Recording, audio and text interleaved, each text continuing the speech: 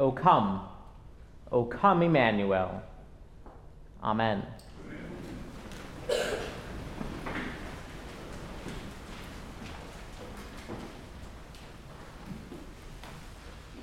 What are you waiting for? A follow-up appointment with the doctor, where hopefully you will get some good news? A college acceptance letter? An estranged family member to finally make an apology? Some sort of decision that needs to be made? Christmas morning to get here so that you can open those presents you've been waiting for? A permanent peace treaty between Israel and Palestine? An end to this sermon? We're all waiting for something. And what does waiting feel like for you? It's not uncommon to be at least a little bit impatient and anxious while we wait. Waiting can be a challenge because waiting feels so unlike doing, which our culture has trained us is wasteful. This is why multitasking has become so prevalent. If we're waiting for something to happen, we don't often just sit there and daydream or pray or notice the world all around us. No, typically we pull out our adult pacifier, known as a phone, and occupy ourselves.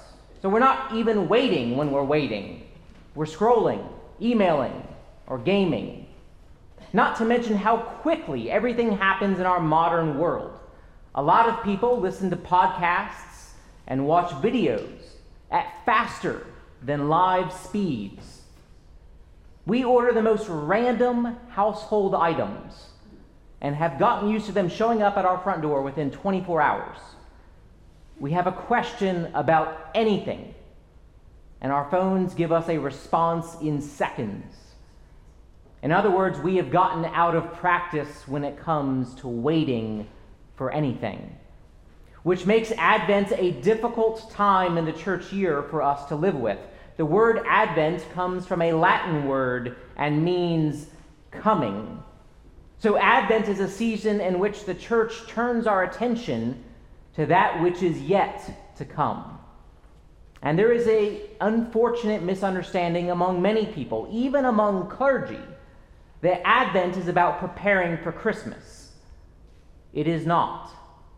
Yes, Christmas is of course coming, and we are thinking about how we are preparing our homes, our hearts, our lives to receive the gift of Emmanuel, God with us, just as the world received him 2,000 years ago.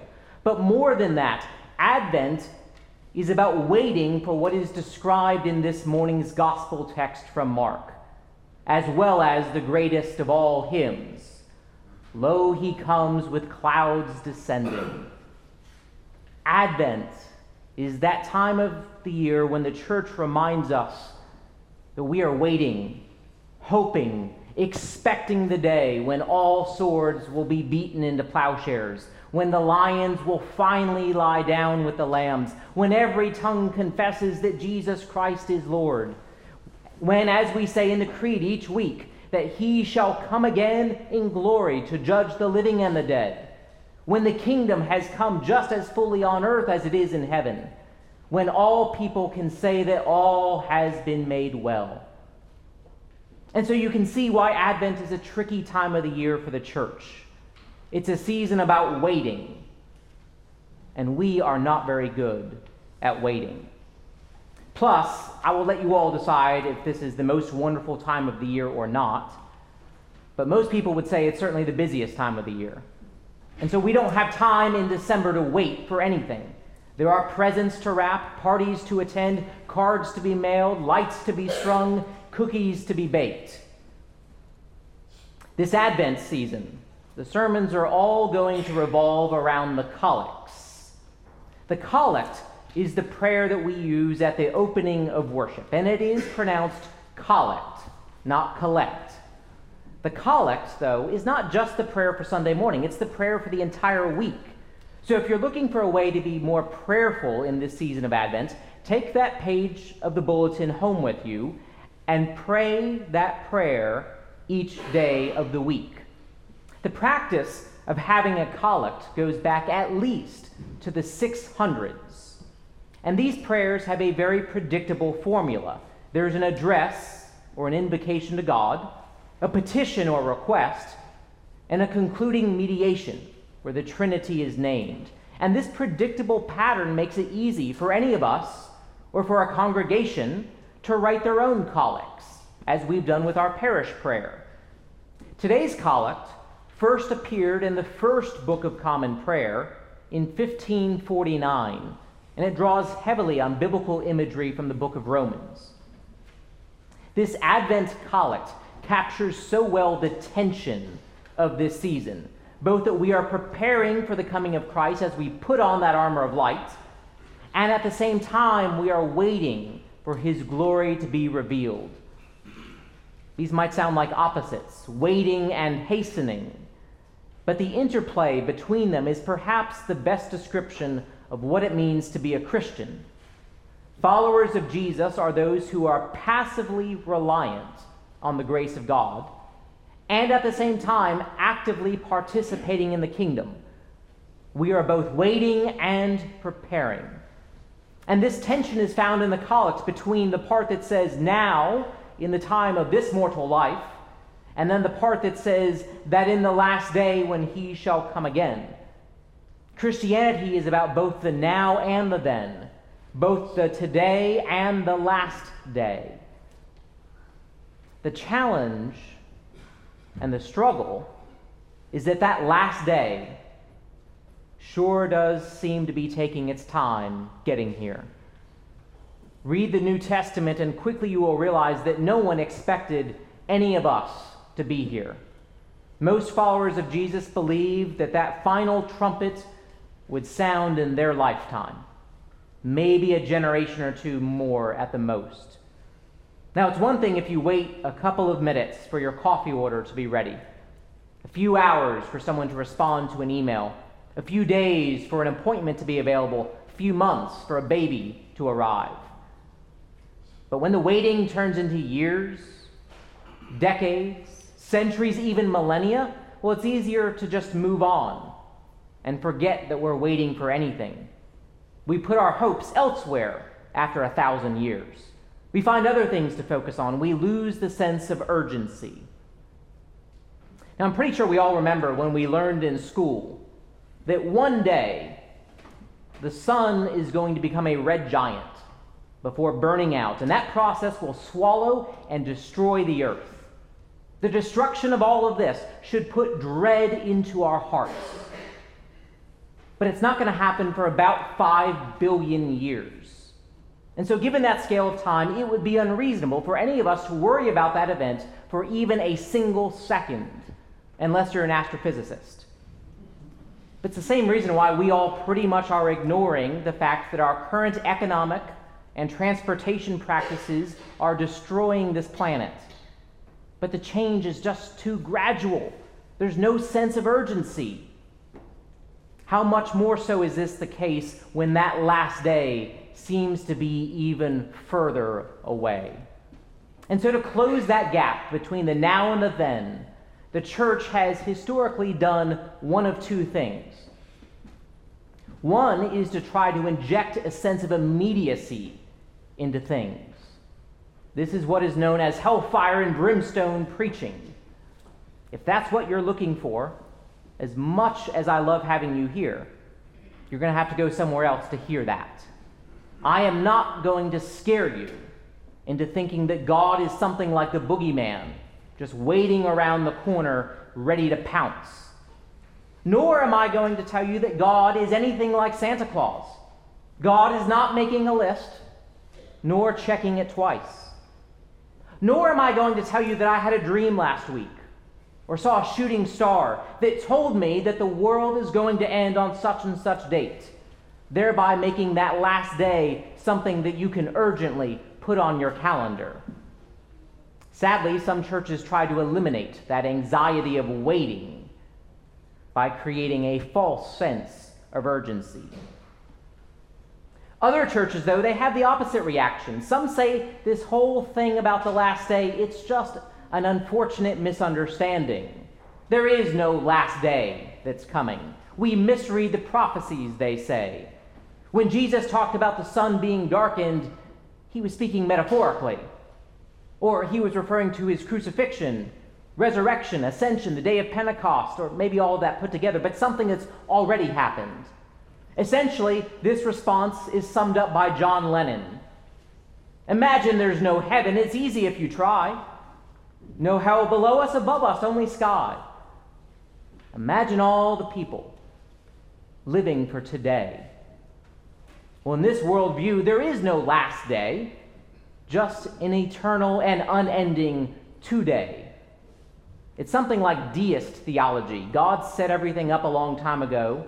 Maybe every once in a while does a little something, but there's no overall direction or destination to creation.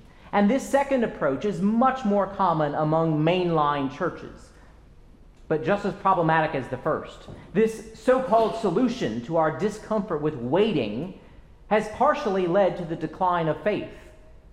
If we have no future hope, if we do not anticipate that God is ever going to show up and do anything, then rather quickly faith becomes an opinion, a fairy tale, a legend of old.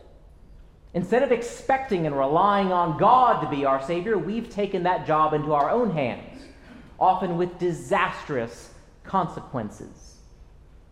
Eliminating the idea of the last day not only requires us to jettison a lot of Scripture, but it also would have us to abandon all hope that things will ever be set right. But what other option is there? How can we wait with a sense of urgency for something that seems like it's just never going to happen? Well, the Collect puts us on the path for this sort of expectant and active waiting with its language about light and darkness, which comes from Romans. The metaphor that we might use to imagine what the Christian life is like is that of a sentinel, or to use the older and gendered language, a watchman. As Psalm 130 puts it, "My soul waits for the Lord more than watchmen for the morning, more than watchmen for the morning." Yes, that final and last day of the Lord might be far off in the future, but there are beams of its light that brighten our path today. We do not wait passively, but rather we are actively watching and waiting for those glimpses of God's love, mercy, peace, and reconciliation. And then, like a sentinel, when we see them, we announce the glad news. Now, a lot of churches have mission statements, descriptions of what it is we intend and attempt to be and to do. And those are fine, I suppose. You might have noticed, though, that St. Luke's does not have a mission statement. Instead, we have something else. It's what one author calls a watchword. Now, when we were developing our watchword, I had no idea that that's what we were doing. I did not know what a watchword was. But that is exactly what come and see is. Now, a mission statement is about what a church does. A watchword is something that helps us to pay attention to what God is doing. A watchword reminds a community of the foundation that it rests on and is a way for us to describe what it looks like when God is active in our midst. A watchword focuses our attention on what God is up to and how we can be a part of it. At St. Luke's, our watchword is come and see the difference Christ makes in abundant grace, intentional worship, and beloved community, with come and see being the shorthand way of signifying that larger statement. It's how we both live in the now while still eagerly anticipating that last day. The watchword helps us to notice those moments when God's future is alive in our present. Now, I will confess that each month, Tyler and I max out on the allowable contribution to our retirement account. If I really and truly expected the last day to come in the next 30 years, I would be spending that money instead of investing it. But that does not mean that I am not also eagerly anticipating that God will make all things well. And so we live with the tension of these two realities by being sentinels who, through community, song, scripture, and sacrament, attune our senses to what God is up to in this world. We are trying to keep awake as we expect that God is up to something for us to come and see. And in those moments of grace that we see, then we tell others, come and see. So something you might consider doing this Advent is to think about your own watchword in faith. What grounds you in faith and helps you to keep alert to the movement and coming of God in your life? It would be my delight to talk with each of you more about this, both to help you name your watchword, but also to hear what your watchword might be, so I might learn more about how the Spirit is moving in our community. Having a watchword helps us to rest in that tension between the now and that last day, when he shall come again in clouds descending. It really is the question of Advent. It is the question of our faith. What are you waiting for?